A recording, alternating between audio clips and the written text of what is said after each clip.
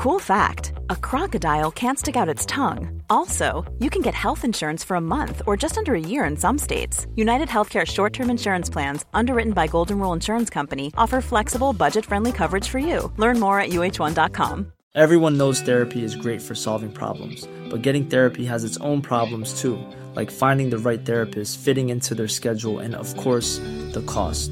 Well, BetterHelp can solve those problems. It's totally online and built around your schedule. It's surprisingly affordable too. Connect with a credentialed therapist by phone, video, or online chat, all from the comfort of your home. Visit BetterHelp.com to learn more and save 10% on your first month. That's BetterHelp, H-E-L-P. Millions of people have lost weight with personalized plans from Noom. Like Evan, who can't stand salads and still lost 50 pounds.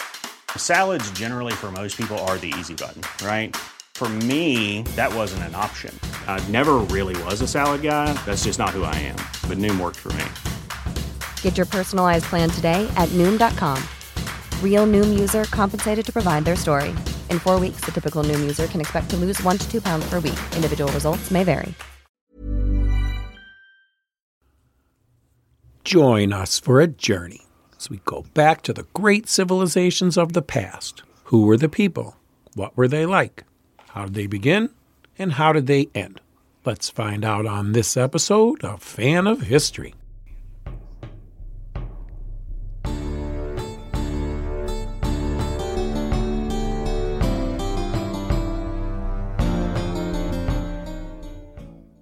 Hello, Dan. Hello, Bernie. Here we are. Here we are, back with our old buddy Nebuchadnezzar II. Yeah. Who has the claim to be the main character in our story right now. Yeah. But we lost until a lot. Cyrus takes over. And I found out, I kept thinking, like, why I feel like I should be saying more about Nebuchadnezzar, but I was reading the other day and I realized that we lost a lot of the records. We have, from Nebuchadnezzar, we have years 0 to 11, we have that. We have the records from Babylon and stuff, but from years 12 to 43, missing. All we have is like temple inscriptions and building inscriptions and stuff like that. So let's start with something that's just a byproduct of Nebuchadnezzar. Perfect. Let's start with the last gasps of Jerusalem. Okay. And this guy called Gedaliah, or Gedaliah, or Gedalia. He has many different names in different sources. Okay. He is an administrator put into place by Nebuchadnezzar as governor of Yehud province, which means Jerusalem and the area around it. So all the important Jews are taken into captivity in Babylon. And this guy is supported by a Chaldean guard, and he has to administrate the area. Is he a Judean, or is he a Babylonian? Do we know? I am not sure. I don't think we know. Okay. Well, I think he's a Jew, actually. Yeah, probably. Yes. The name sounds like it. And he's put in charge of sort of reconstructing or doing something useful with the area. Yeah. After Nebuchadnezzar's wreaked so much destruction on it. But he has the problem that people are afraid that Nebuchadnezzar will come back and wreck everything again. So he is trying to cultivate the fields and vineyards and like put up stuff again and be a good vassal of Nebuchadnezzar. Mm-hmm. But Ishmael, the son of Nethaniah, and his 10 lackeys, they murder him. Ugh, they just can't get it right over there. And a lot of other Jews who tried to rebuild under Nebuchadnezzar's rule. And then the Jews left in Jerusalem and its vicinities, they are like, well, Nebuchadnezzar will not be very pleased with this. Mm-hmm. So he will come back and then he will kill us all. So we better run away. Yeah. So then this is the area is in even worse shape. This is Gil, my friend Gil, who has the history podcast of biblical proportions. He'll talks about this, and because this is an important event, because this is when the Jews, these Judah, they're not really Jews at the time. They're from Judah, but they're they're Yahweh worshippers, and they move to Egypt, right? Exactly, and the statement in the Bible is that Judah became an empty land. Mm-hmm. And I think that is what you're going to argue against now, right? No, I'm not arguing totally against it. But yeah, I mean, some stayed and some left, obviously. There was factions. Gil will talk about the factions. Just like today, we have factions. They had factions. You had your Babylonian faction, and you had your faction. It was like, we don't need them. We'll, kill the governor. Not a good plan. And I know Jeremiah is involved in this, wasn't he? I think Jeremiah goes to Israel. Doesn't Jeremiah go to Egypt with the rest of them? I think so, yes. Yeah. And this is hard to date. It could have happened as early as 581. Mm-hmm, mm-hmm. But then there's a whole community. There's already some Hebrews, Yahweh worshipers and Jews, you could say, in Israel. But not Israel, sorry, Egypt. But now there's more. So now there's going to be a Jewish community in Egypt, like till today, really. Yeah, I guess this is a result of Nebuchadnezzar, that they don't like him, so they go to any state that can resist him, and Egypt can. Right. Remember that Babylonian and Egyptian relations are not at a high point. No, it's like a cold/somewhat hot war. Yes, and maybe Nebuchadnezzar wanted to scorch the area around Jerusalem to prevent Egypt from taking over. Yeah, I concur with that statement, because he did. The Assyrians didn't. I mean, the scholars do debate that, and the Assyrians, they didn't scorch it. They wanted to make money from that area. But probably Babylonia and Nebuchadnezzar at that time, he was powerful, but not powerful enough, and he also had enemies around him. You have the Medians; they have a pretty big empire, which you'll probably talk about, and the Lydians are up there, and the Medes, they got Cyrus coming up.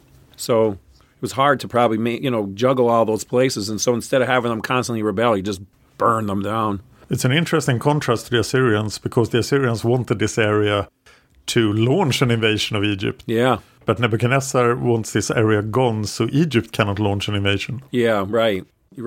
He also, somebody destroys Moab at this time. We talked about Moab in some earlier episodes. Probably him. Yeah. And then there's really no more Philistines left, is there? I'm not sure. Yeah. Are they gone as well? Yeah. If this area is desolate. Yeah, this is the time. Oh. Yeah, this is it. He destroys all those cities. Remember, we had them under siege for all that time? And then, they maybe survived, but Ascalon, Ekron, Acre, all these cities, they're pretty much gone. And this is, if you do like a whole study of the Philistines, you'll see like around after Nebuchadnezzar, there's people there, but they're no longer really Philistines. Wow. So he did a lot of damage. Yeah. Even compared to the destruction of Israel by the Assyrians. Yeah, completely. I mean, at least the Assyrians left Jerusalem. Yeah. Except for that angel of death. But in my opinion, they just, they had enough. They could have destroyed if they wanted to. But it, even took Nebuchadnezzar years to do it. So old Nebuchadnezzar now is on top of the world, ruling the Neo-Babylonian Empire with some scorched Judah to protect his border. In 579, he might be 63 years old. He lived a while. Remember that Nebuchadnezzar was around as the crown prince when Assyria fell in 612. Yeah. And that is now 33 years ago. But he lives through this whole decade, right? Yeah. Yes. He's getting even older. Yeah.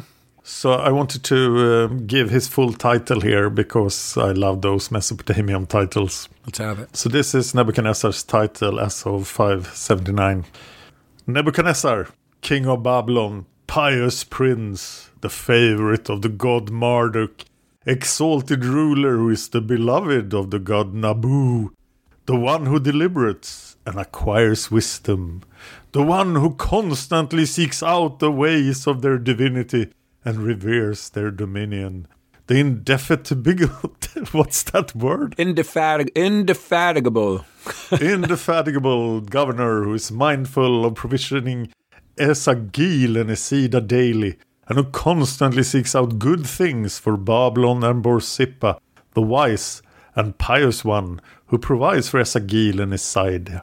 Foremost heir of Nabopolassar, king of Babylon, am I. That's him. That's a nice presentation. Very religious compared to the Assyrian titles. Yeah, a little more, yes.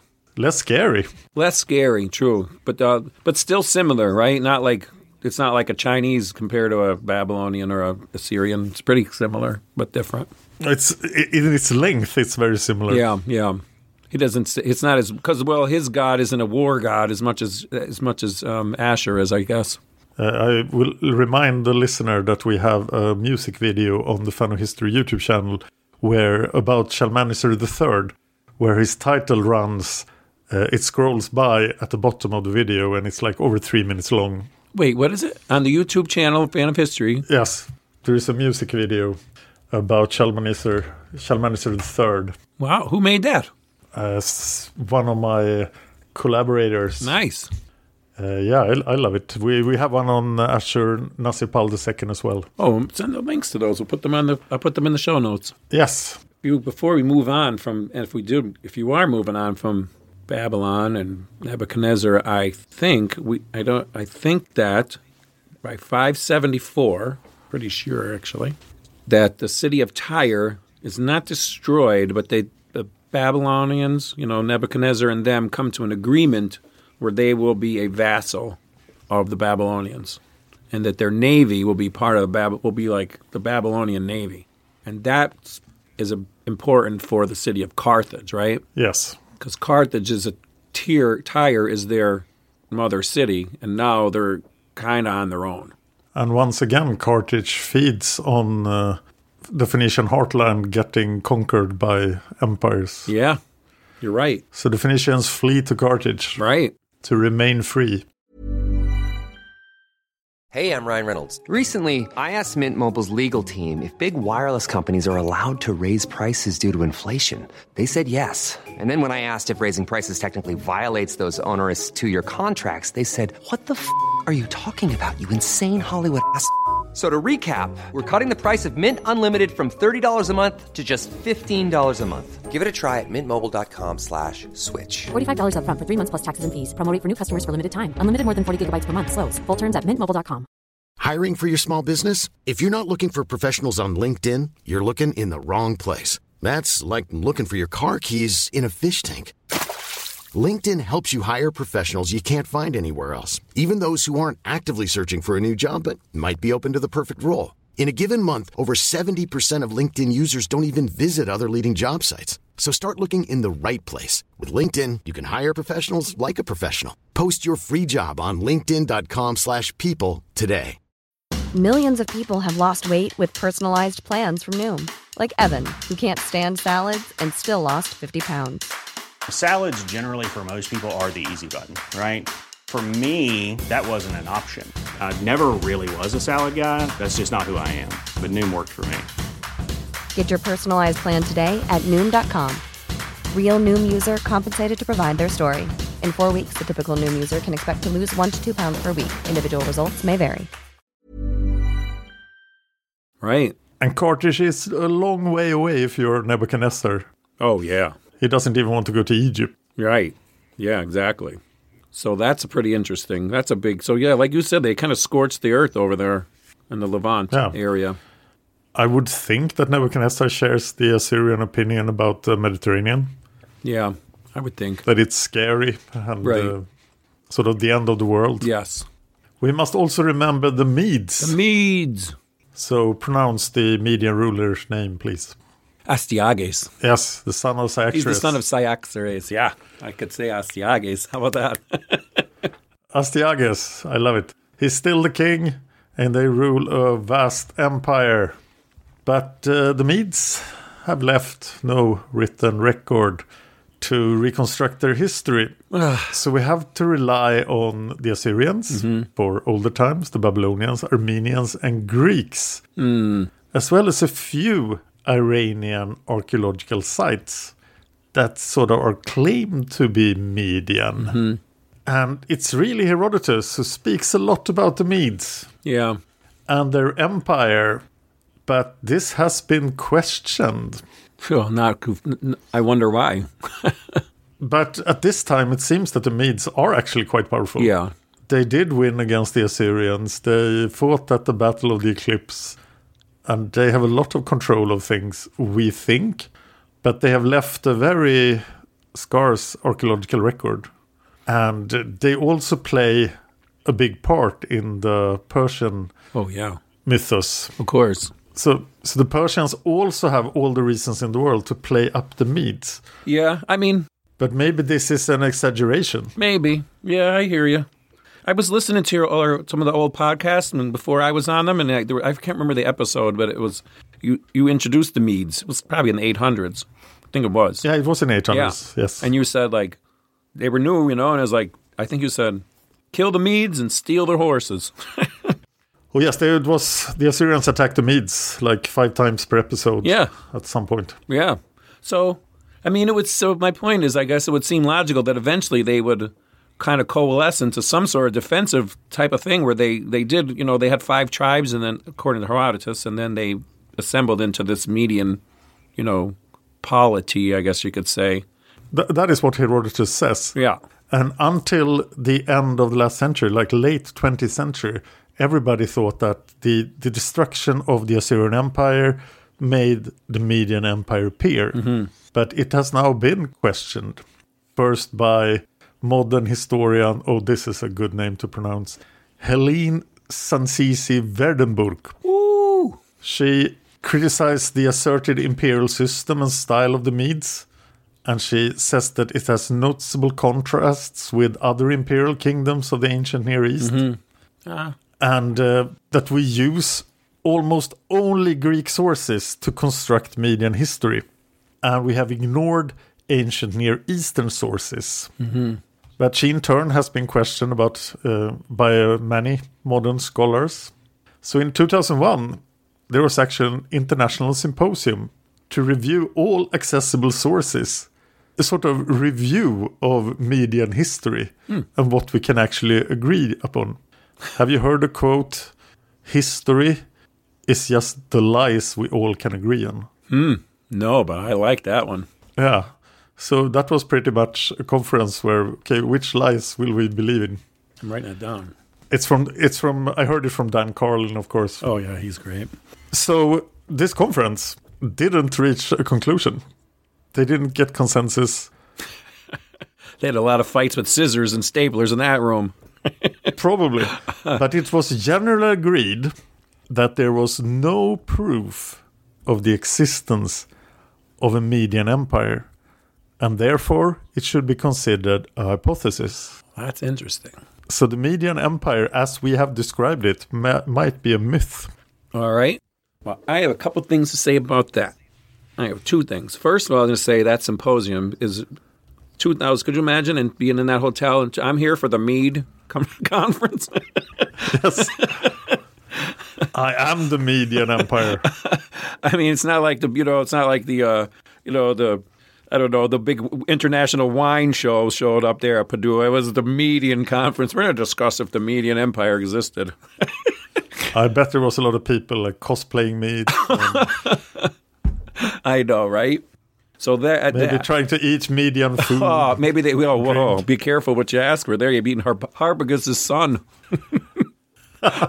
True. Yeah, they had a cake. Like they made a cake, and it looked like a basket with hands and feet coming out of it. Oh, isn't that funny? Oh gosh. So, but the Persians are around. We cannot question the existence of the upcoming Persian Empire. And they really want to claim that they took over the Median Empire. I mean, which they haven't done yet. No, but here's what I was thinking too, though. Like, it probably wasn't because this was like more of like mountainous area, and there wasn't as many cities and things like that. So it was probably more like, they didn't have like an imperial system and all these roads and all that like the Persians would, but probably like kind of sort of controlled things, I'm thinking. And my other thinking was that like since the Assyrians beat them up so many times, and then they went in and what Ashurbanipal did in Elam, which was kind of like the Median cosmopolitan area, sort of. They weren't really Medes, but they're sort of, that's their influence area. And then they destroyed it.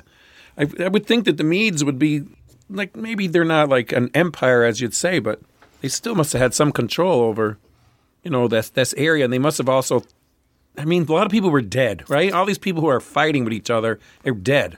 So you just sort of get to the point where there's less people and like, we have to, less like there's people, but less rulers. So these chiefs and rulers would think that we're getting slaughtered, and then they get together and they destroy the Assyrians. This is kind of a good thing, right? We sort of, instead of killing each other all the time, we should sort of get along a little bit. That's my theory. Yeah, so the Medes could be a pretty loose confederacy of different people, such as the Persians. Correct. But the Persians are ruling from Anshan, and their leader is Cambyses. Yes. And according to Herodotus, he was a man of good family and quiet habits. And he acknowledged the overlordship of Astyages of the Medes then. Yeah. And he was married. We talked about her before, Princess Mandane of Media.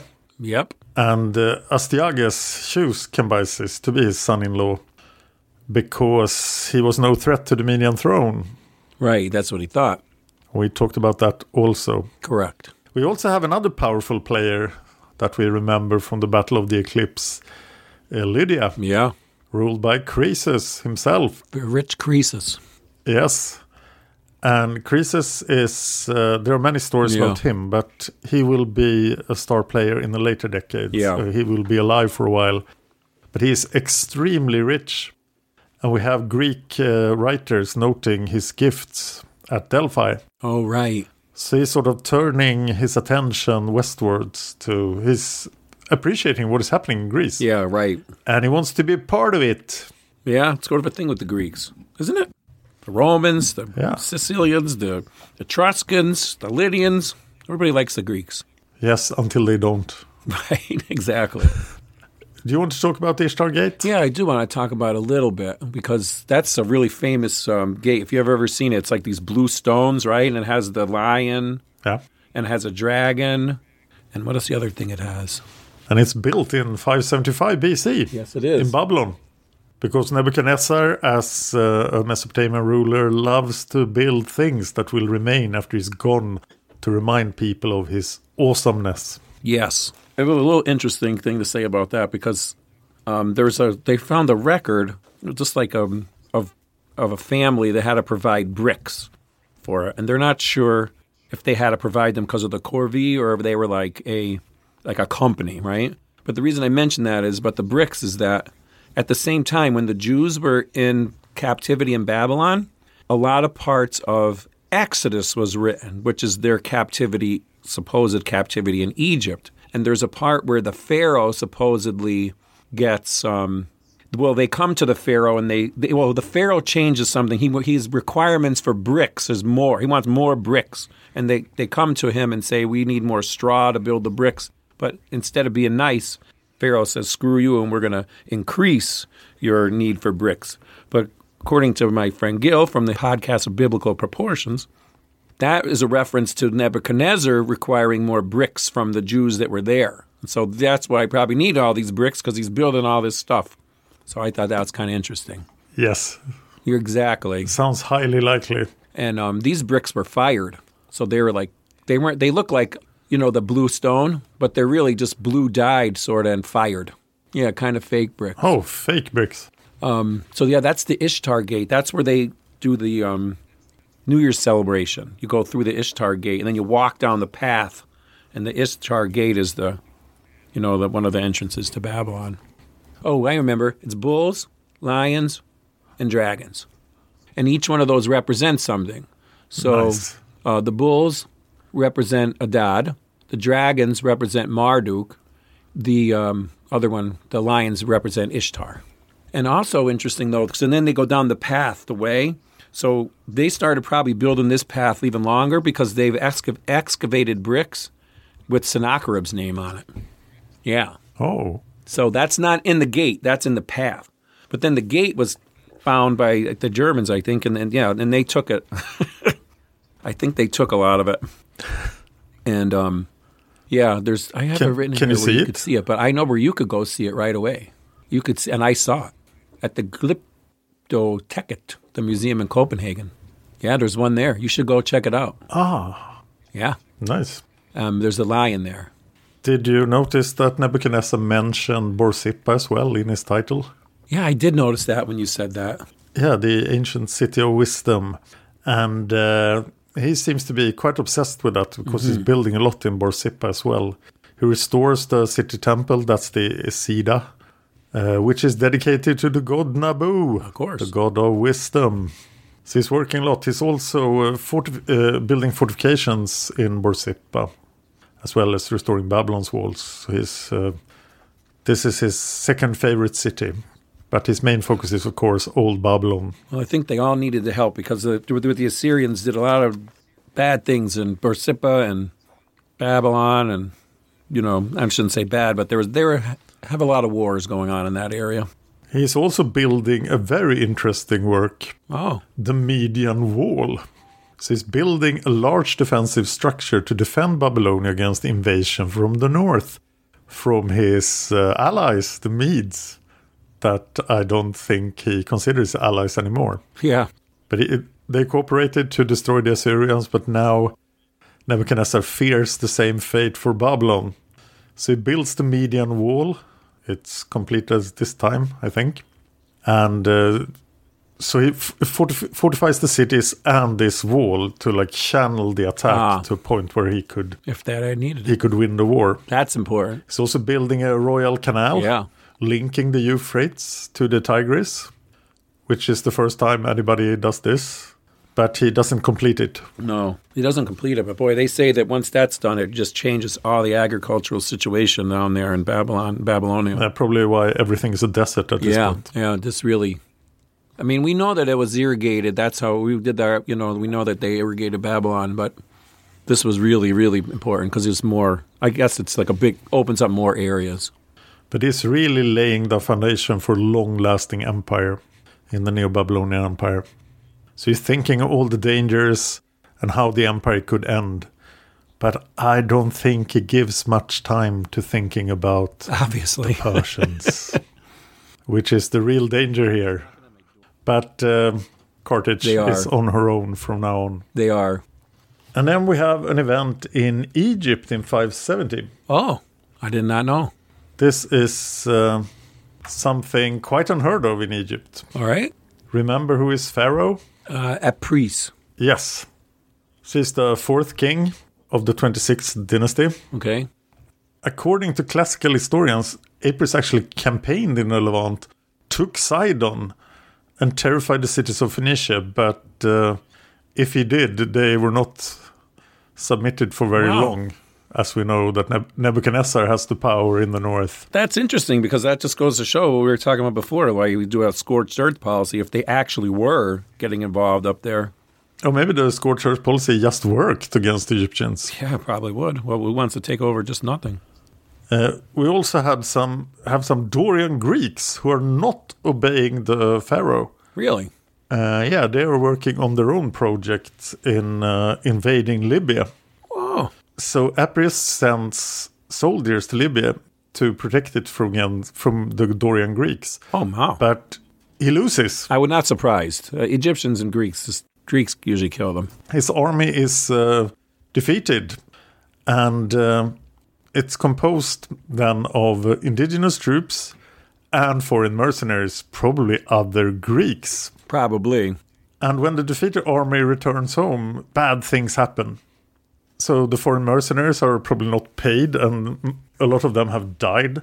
So they start fights with the indigenous troops. And the Egyptians are upset with the pharaoh. Oh, for bringing in all these Greeks and starting this war and having all these problems. Yes. So they want... they decide to support Amasis instead.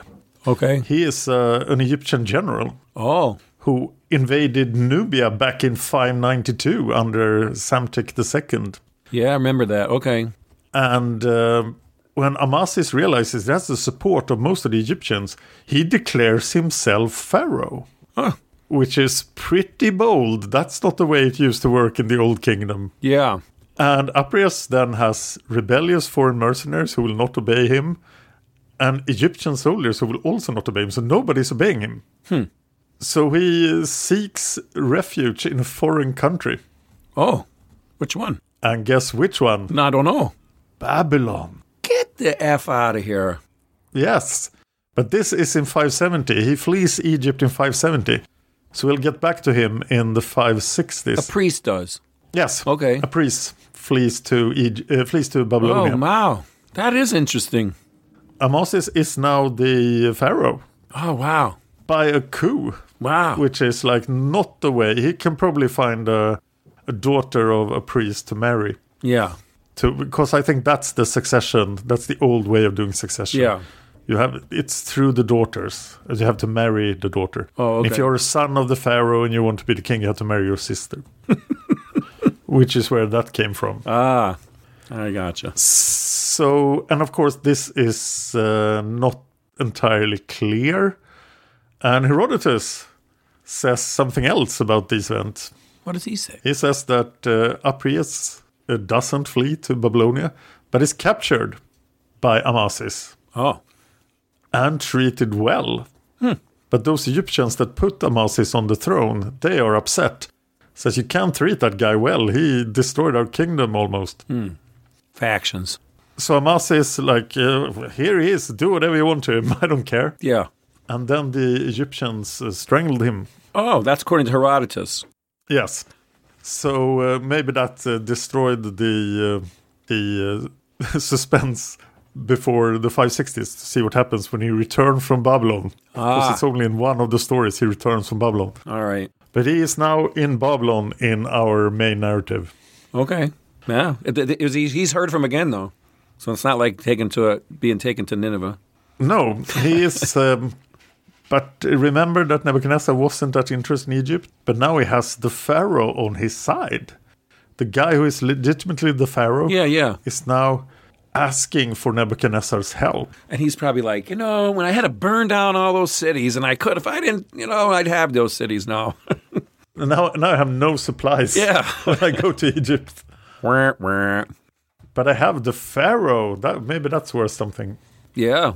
Maybe he had to do all that business to the Levant to get the Pharaohs on his side. But I'm just imagining the Egyptians fighting the Greeks. Like, I can just see these Egyptians, like, you always see pictures of them. I don't know if it's true, but, you see their weapons, and they have bows and arrows, and they usually have those curved swords.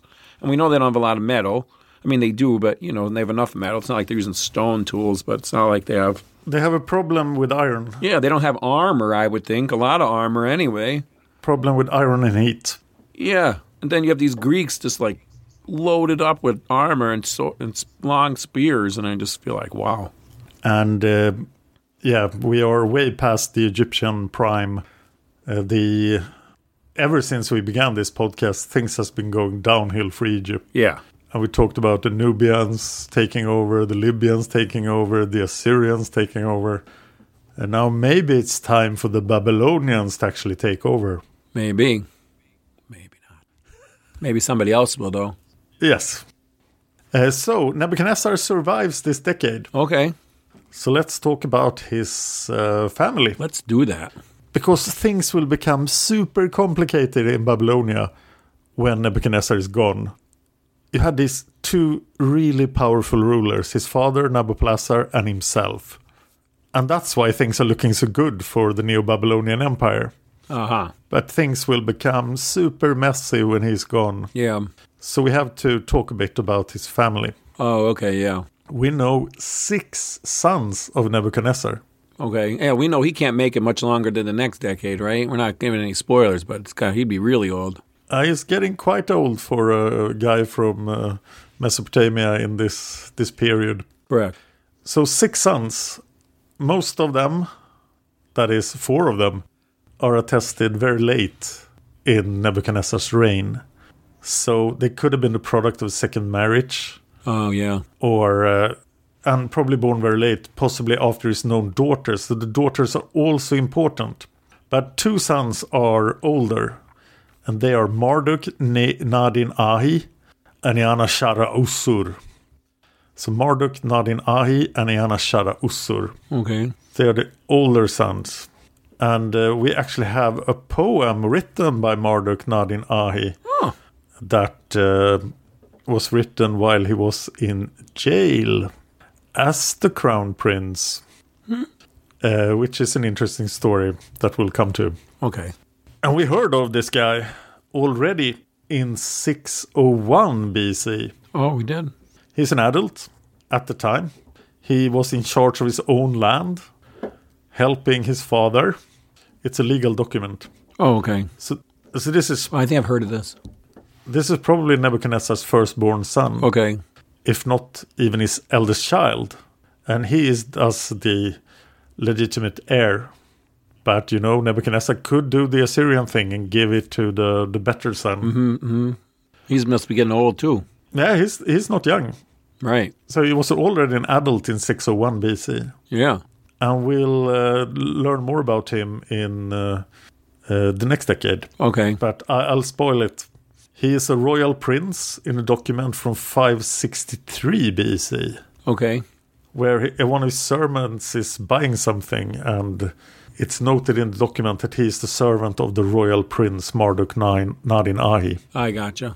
Eana Shara Ussur, then, the other elder son, is named as a royal prince among 16 people in a document at Uruk from 587. Okay. Where he is receiving barley for the sick. Basically, you got receipts. We have some old receipts written on stone. So then we have the 4 younger sons. They are Amel Marduk, originally named Nabushum Ukin. Oh, that sounds like someone else we know, Shamashuma Ukin. Yes. And maybe we'll hear more about him, so you will remember this guy. Remember that name. Amel Marduk, and the first document mentioning him is a document from 566 BC, and talk about that document in the 560s. Okay. Then we have son number 4, confusingly also named Marduk, but he's Marduk Shum Usur. He's named as a royal prince in 564 and 562, when his scribe receives payment in the temple. Oh, I love these receipts. Thank God for their old stone receipts. I'll take my receipt in stone, please. The 5th son is Musebik Marduk, named as a royal prince in 563. And the last one is also named Marduk Nadin Shumi, who's a royal prince in a contract tablet from 563. But the important ones are the 2 elder ones, Marduk Nadin Ahi and Eana Shara Ussur, and the oldest of the younger princes, Amel Marduk. Amel Marduk. We also have 3 daughters, so Nebuchadnezzar got around. His first daughter is Katshaya. Katshaya. She's attested in several economic documents as the king's daughter. And her name is kind of unusual, but it probably says something about Kassite. Oh, that's interesting. Which is interesting, as we normally consider Nebuchadnezzar to be Chaldean. Yeah, right. But we talked about that before, that is not clear at all. Katshaya is owning stuff in Uruk, and she's living in Uruk. Okay. And she's living it up in Uruk. She's the king's daughter. She's like Putin's daughter living in Britain. Uruk is still in Babylonia. Oh, she's in Babylonia. Yes. Okay. So Uruk is one of the old cities. Oh, right, but she's not in the city, I mean, though. She's in Babylonia, but she's not in Babylon. Yeah, she's probably helping the king control Uruk. Yeah. And then we have a guy called Neriglissar, who will appear in our story. Neriglissar. Okay. And he marries a daughter of Nebuchadnezzar, but we don't know which daughter. Okay. But it is probably Katshaya. Okay. The eldest daughter. As the eldest daughter is the most prized daughter, of course. Okay. She was the hot one. No. Oh, she's the one with the most heritage. I know. We don't know who is the hottest of the daughters. No. The second daughter is Inin Etirat. She's the king's daughter in a document in 564, where she grants the status of a free man to a slave. Oh, she's the nice one. The document is written in Babylon, but this Inin Etirat name is very Uruk. So she's probably also living in Uruk. You could totally make a document, like a historical fiction about her. Yes. You know, and her slave, and maybe they're lovers, and all this stuff, and there's a million things. I'm going to ask ChatGPT. The last daughter is Bau Asitu, who is the owner of a piece of real estate in an economic document.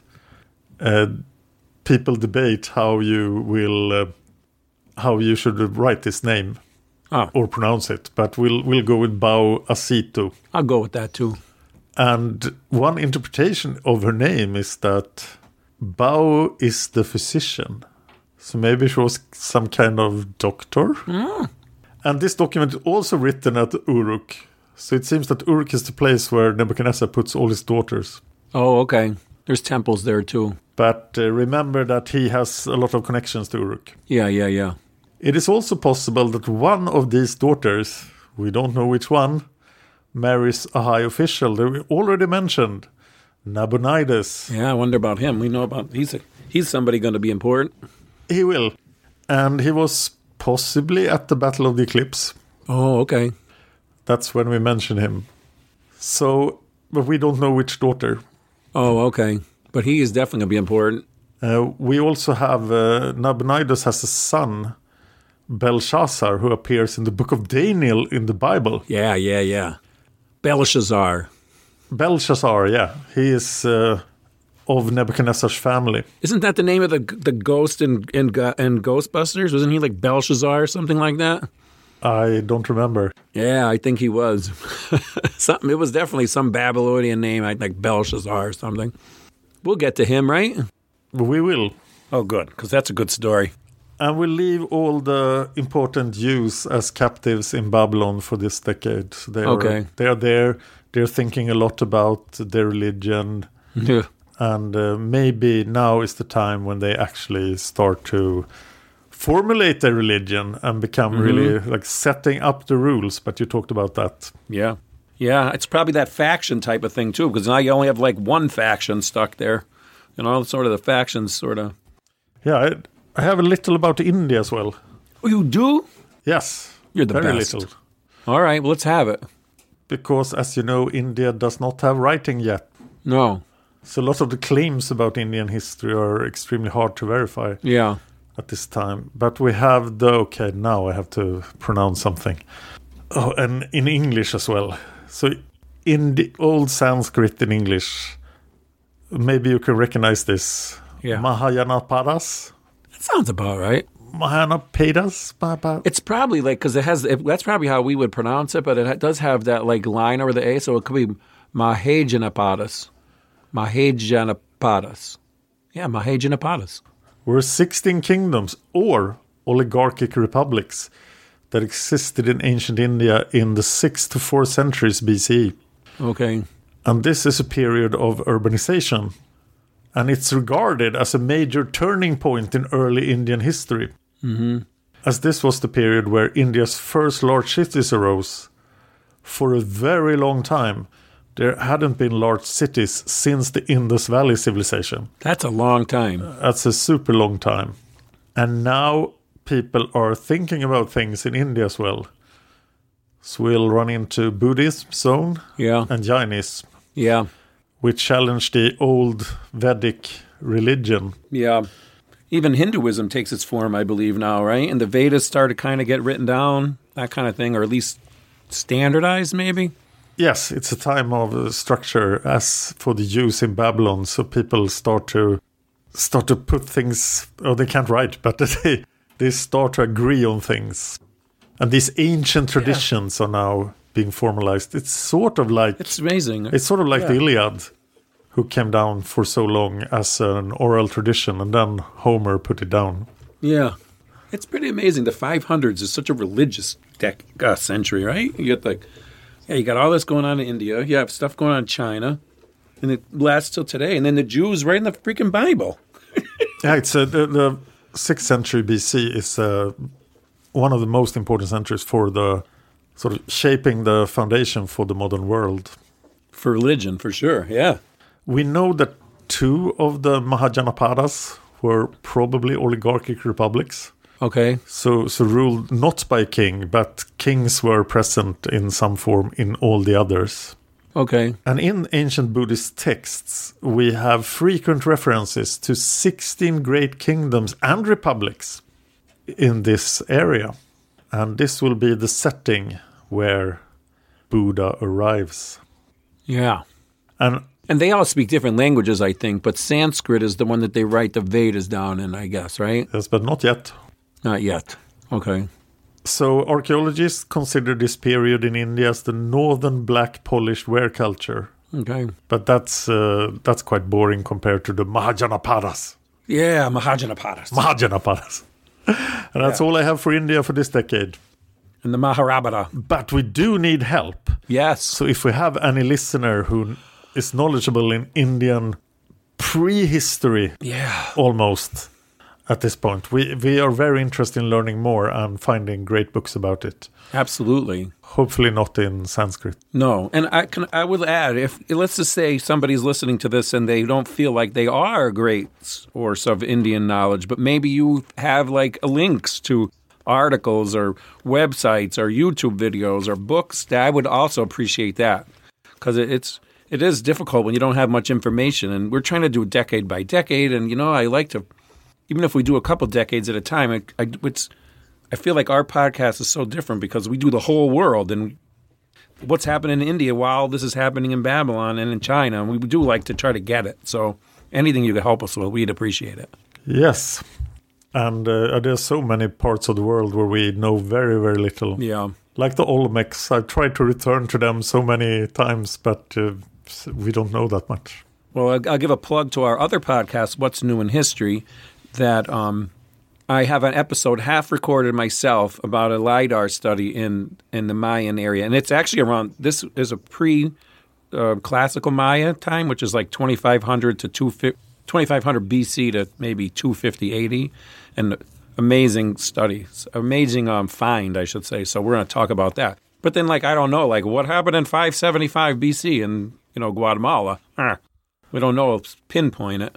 Or in Scandinavia. Or that as well. I have a bunch of What's New in History ready for that too. Or in Congo.